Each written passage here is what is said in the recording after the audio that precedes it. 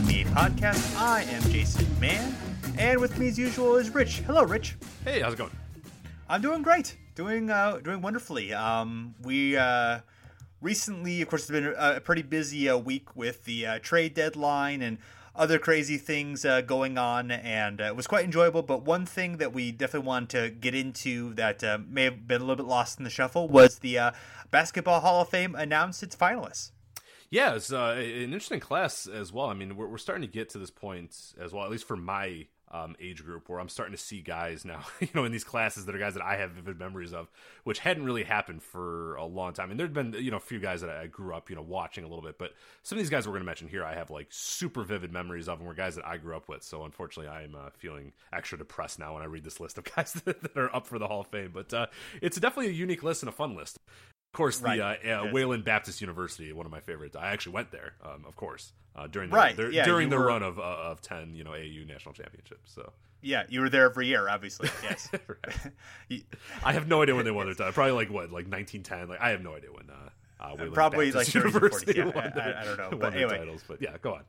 Yes. So yeah, so it is mostly non-NBA. Of course, we will not get into those since that's outside of our mandate. But 28-year NBA referee Hugh Evans, I don't have opinions about whether referee should be in the Hall of Fame. Sure, why not? Rebecca Lobo, kind of strange that she's not already in, but obviously I'm sure she'll get in. Raleigh Massimino, the Villanova coach, former coach of Baylor, Kim Mulkey, Bill Self, the Kansas coach, of course, the all-time winningest boy high school coach, Robert Hughes, the aforementioned Muffet McGraw, the three-time college coach of the year from Notre Dame, Bo Ryan, the Wisconsin coach, and also, as you mentioned, the Wayland Baptist University, 10-time AAU national champions. So, and these will be the winners, of course, will be chosen April 3rd, right before the NCAA title game. So we may have a little bit more on that when that occurs. But the NBA players, the ones that we, of course, again, within our mandate, the list is Tracy McGrady, Chris Webber, Sidney Moncrief, Tim Hardaway, and Rudy Tomjanovich. And the first three we've done shows, they were all part of our top 50 series, so we're not going to get too in-depth in them, just talk a little bit about kind of the main stuff and whether we think they should be in or not. And the other guys will get into slightly more depth since we have not discussed their Hall of Fame cases, with any strong. But the first player, you told me that you thought that we had a difference of opinion about this, where I felt strongly that he should be in. You were a little bit more skeptical. As we did the research, I don't know if you've necessarily changed your mind on that or if you feel like he should be in. Yeah, I've changed my mind a little bit, and I think one of the big reasons that I have is initially, when I think of Tracy McGrady and I think of his NBA career, I think of, oh man, he just got cut short, was only good for, a handful of years or whatever. But when you really look at his career, I mean, there's a good 8, at 8 to maybe 10, you can maybe stretch it out to 10 years where he was awesome, like a very good player. 8 years where he was incredible, like top level scorer, fantastic part of, the leader of his team in some ways. Whether that team had the success that, you would want for whatever, that's irrelevant. But he was still, for those 8 years was just an elite NBA player. I guess I didn't realize that there was that many years. To me, like, I kind of think of him like, 2003, he kind of emerged. And then, by 2007, 2008, he was kind of on the downswing. But, we forget that, he comes in the league in 1998 as a high schooler, not really doing much that first year. But by the year 2000, his last year with Toronto, he's already like a very good player, like a very solid player. Moves on to Orlando, of course, then becomes a star there. Moves to Houston. He's great there for the few years that him and Yao are both healthy. So I guess to me, like I and it's probably my problem or my fault or whatever, I just don't think of him as having a very long NBA career. But when you really look at it, I mean, he has a very a decently long career with a decent amount of accumulated stats or whatever. So the idea that he just was a kind of this flash in the pan for a few years is just not fair. And maybe I was guilty of sort of thinking that he was just the 4 or 5 year flash in the pan type guy when he's absolutely not that. Yeah, and I mean, he definitely did not have the longevity of Paul Pierce, Kobe Bryant, even Vince Carter. But he absolutely, I think his peak is very close to Kobe's peak. He may have even been, his best season may have even been slightly better than Kobe's best season. And I do think there is, if you look at like how his 5-year peak compares to other greats at the same age, which is about age 21 to 25. I mean, he's on the list with guys, LeBron, Durant, Julius Erving, Jordan, Oscar Robertson, Kareem, Wilt, and Shaq. I mean, that's the club that he's in terms of guys who, have, win shares per 48, around 0.2, who have, PER around 27 and have points per game around 27 as well. So that is obviously a very small club, and he is definitely in that club. So we're gonna have to. I don't know how we're gonna do this, but I'd be interested in trying to figure out at some point doing a project on players and looking at their 5-year peaks or so, and comparing. Obviously we've done we've looked in our top 50 project and considered their entire career, but actually looking at like that slice of like the best 5 years of everyone's career, and kind of getting a sense of whether that changes our mind on any kind of historical rankings or anything like that. And I think McGrady would definitely benefit from that kind of analysis. Absolutely, yeah. And I think one of the things that was really eye-opening for me is that you talked about a guy like a Vince Carter, who I think is a no doubt Hall of Famer or whatever. Vince Carter, even though he had that longevity that you're talking about, he had 54 total win shares. And I know win shares isn't the be all end all, but I'm just using this one example. Tracy McGrady has like 50, so it's like even though Vince played all those more years than Tracy, they're still not that far away in terms of win shares. I mean, they're one like decent season apart from each other, so that was kind of startling as well. And it really just looking at those few seasons that Tracy had, particularly that 03 season with Orlando, and then the year after that as well. I mean, that is a next level elite, like all time great season there.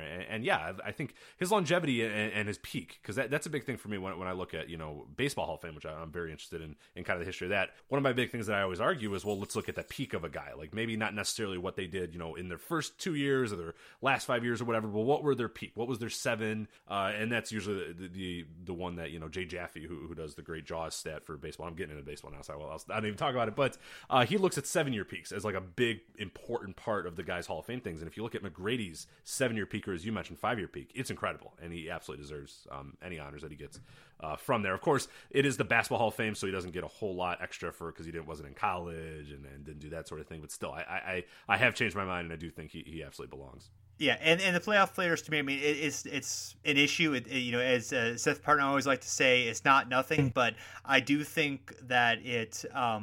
You look at the teams that he was on, and he was never really in a situation where his team should have won a series or lost to a team that had significantly better or worse talent. I mean, it was just a situation where he just generally wasn't on very good teams. But I think his play, he was versatile at all kinds of different things. He was in his prime a pretty good defender, a great passer, good rebounder, great scorer, efficient, also great volume scorer, great shot maker, all that good stuff. Yeah, I mean he's. Even like I said, even though the longevity isn't there, he's pretty good in the advanced. He's 88th all time in win shares. He's 26th in all time in box score plus minus, which is post 74, but that's still a very good club.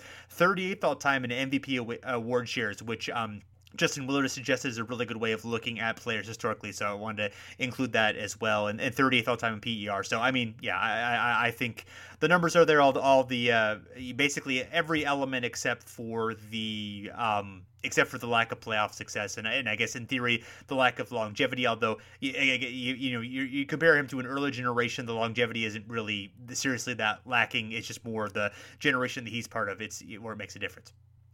So next is Chris Webber, and he's another guy who maybe slightly underachieved in his career, or at least the perception of what he was going to be, because he was just this he was this great skilled big man who was a great passer and a very good scorer, and did all these wonderful things. He had a very good NBA career, of course, as we've mentioned before. All his years with Sacramento, and leading that team. Although I do think that was more. He was the key player in that team, but they had a lot of really good players. They were more of a balanced team rather than being Chris Webber and his teammates. It was more Chris Webber was part of this great band of players. Obviously with Vlade, Peja, guys like that. I agree. Yeah. He was a big part of what made them get to that next level, but I feel like without him, they still would have been to a certain I mean, he was one of the big parts of making the whole thing go, but Yeah. it's, you know what I mean? Like, he's not necessarily like they would not be ruined without him. It wasn't like they couldn't do anything without him. They could still do some stuff without him, but he was definitely a key component of that. Oh, yeah, I mean, and he was the most important, but it was not like, you know, Shaq on the Lakers were, you know, the Lakers were unimaginable. You know, it was unimaginable for them to have that level of success with Shaq. They could have replaced Webber with, you know, maybe Rasheed Wallace or somebody like that, and probably been close to as good. That's more kind of what I am saying, at least, right. You know. But yeah, he was excellent. I still think, especially if you want to add, you know, the University of Michigan years, you know, the 2 Final Four appearances and stuff like that. Not that that's in our purview necessarily, but I do think, you know, that adds to boost. And obviously the Fab Five was, you know, incredibly influential. Obviously there was some controversy with the, you know, the later revelations of what went on there, but I think that, you know, he's even though, you know, the longevity's there, the win share totals, he's like only 128th all time, which is a little bit low. But the other stuff, you know, he's 52nd in PER, he's 33rd in box score plus minus, 51st in MVP awards. I think those numbers are all, you know, strong enough where I think it has a pretty strong case. Certainly, yeah. I think it adds to his resume more than anything, which is important. Right. Yes. And then Sidney Moncrief, who, you know, we talked about previously, but, you know, a 5-time All-Star, 2-time Defensive Player of the Year, 4 times on the All-Defensive Team, and was once on the All-NBA first team, 4 times on the second team. So, you know, one of the great guards of his decade. Spent almost his entire career with the Bucks, who, as we've mentioned many times, are kind of the overlooked team of that decade, but had a lot of success. You know, I think he's one of the he's been overlooked for a long time, obviously, because he retired in 1990, 91. And, you know, he was just such a great two-way guard, you know, just a great perimeter defender and a very good scorer and, you know, good passer. Even without the longevity, I think he's easily should be in, and he's one of the, you know, most notorious admissions for the Hall of Fame, and should definitely be in this year. Absolutely, yeah. Let's keep fingers crossed that he does get in, because he did a horrible admission. We've talked about him many times before. I mean, absolutely should be in. So someone who I think has a really interesting case is Tim Hardaway. 2000 Olympics, 5-time All-Star. He had 5 All-NBA teams, including 1 year on the first team. So more than I kind of would have expected, actually. Obviously, had some great years early on with the Warriors, very fast-paced team, and then later with the Miami Heat, more of a, you know, grinded-out slow team. You know, of all, I did sort of a search of looking at him compared to all the other guards in the Hall of Fame. He has the 19th best Winchester 48, the 15th best PER, the 6th best box score plus minus of all those players. And there's a lot of older players on the list, so that's, you know, that's excluding anyone after 74. But it's even better than John Stockton's, which shocked me, you know, given what you know, advanced stats profile that Stockton has, and, you know, the defensive reputation and all of that. So I thought that was interesting. I'm not 100% sure I would say yes on Hardaway, but I'm definitely leaning that way. Yeah, I'm still a little on the fence with him. I want to do a little bit more research and dig a little bit deeper. It doesn't jump off the page as much as I kind of thought Tim Hardaway should, and I think there's some issues with kind of high-end play and peaks and all that sort of things, but it is kind of, I don't know, it's just, it feels like he should be, but I guess, I don't know, I'm kind of conflicted on him. I do want to do a little bit more research, or at least read some more things about him initially, and of course without knowing his college run, which of course he said is not in our peer review, so I don't know exactly, but yeah, not a lot jumping off at the page, but seems like he should be in the contention, but I don't know, he's going to take a little bit more work, I think. Yeah, I mean, he did average more than 20 points a game for 4 years, so, you know, he was a leading scorer. You know, I mean, I do think he did things to carry a team. He was more of a, you know, he was less of like the, you know, the prime star of his team, and more of, you know, kind of along with a collection of stars having successful teams, you know, both in Miami and obviously the Run TMC years. So I do think he has a better case than Mitch Richmond, who was in, which, you know, isn't necessarily like, I don't necessarily think we should, you know, pick a guy just because he's better than, you know, a guy who I think may not belong. I have sort of been convinced by Curtis Harris in recent years to be more of a, for a while I was kind of, I still do think the Basketball Hall of Fame is silly in a lot of ways, but I was of the case of being you have to be elite to be in the Hall of Fame. I've kind of opened up more to the idea of it being a little more broad, a little bit more about just celebrating the history and getting guys who are meaningful and all that. So, like I said, I'm totally fine with him in. I don't necessarily need to have him in. I don't necessarily think he is absolutely has to be in, but I think it'd be neat if he obviously did go in. Certainly, yeah. And then last, Rudy Tomjanovich, who was nominated as a coach, not a player, which is important. But although we talk about him a little bit as a player, and he did have a pretty good playing career. He is 225th all time in PER, 199th in win shares, which is a little bit better than I expected. Not in the top 250 in box score plus minus, but that was introduced about halfway through his career. And may have had a stronger. It certainly would have had a strong career if it had not been, of course, for the punch by Kermit Washington, and that the fact that that derailed his career, and then he was never quite the same player after that. But had some good years with the Rockets. Right before then, they made the conference finals, and he was an important part of that, and was a high pick. But again, this is more about judging him among coaches, and I thought it was interesting. I looked at he's 27th all time in coaching wins, and I looked at the list of coaches with more wins than him that are not in, and it was a larger list than I expected.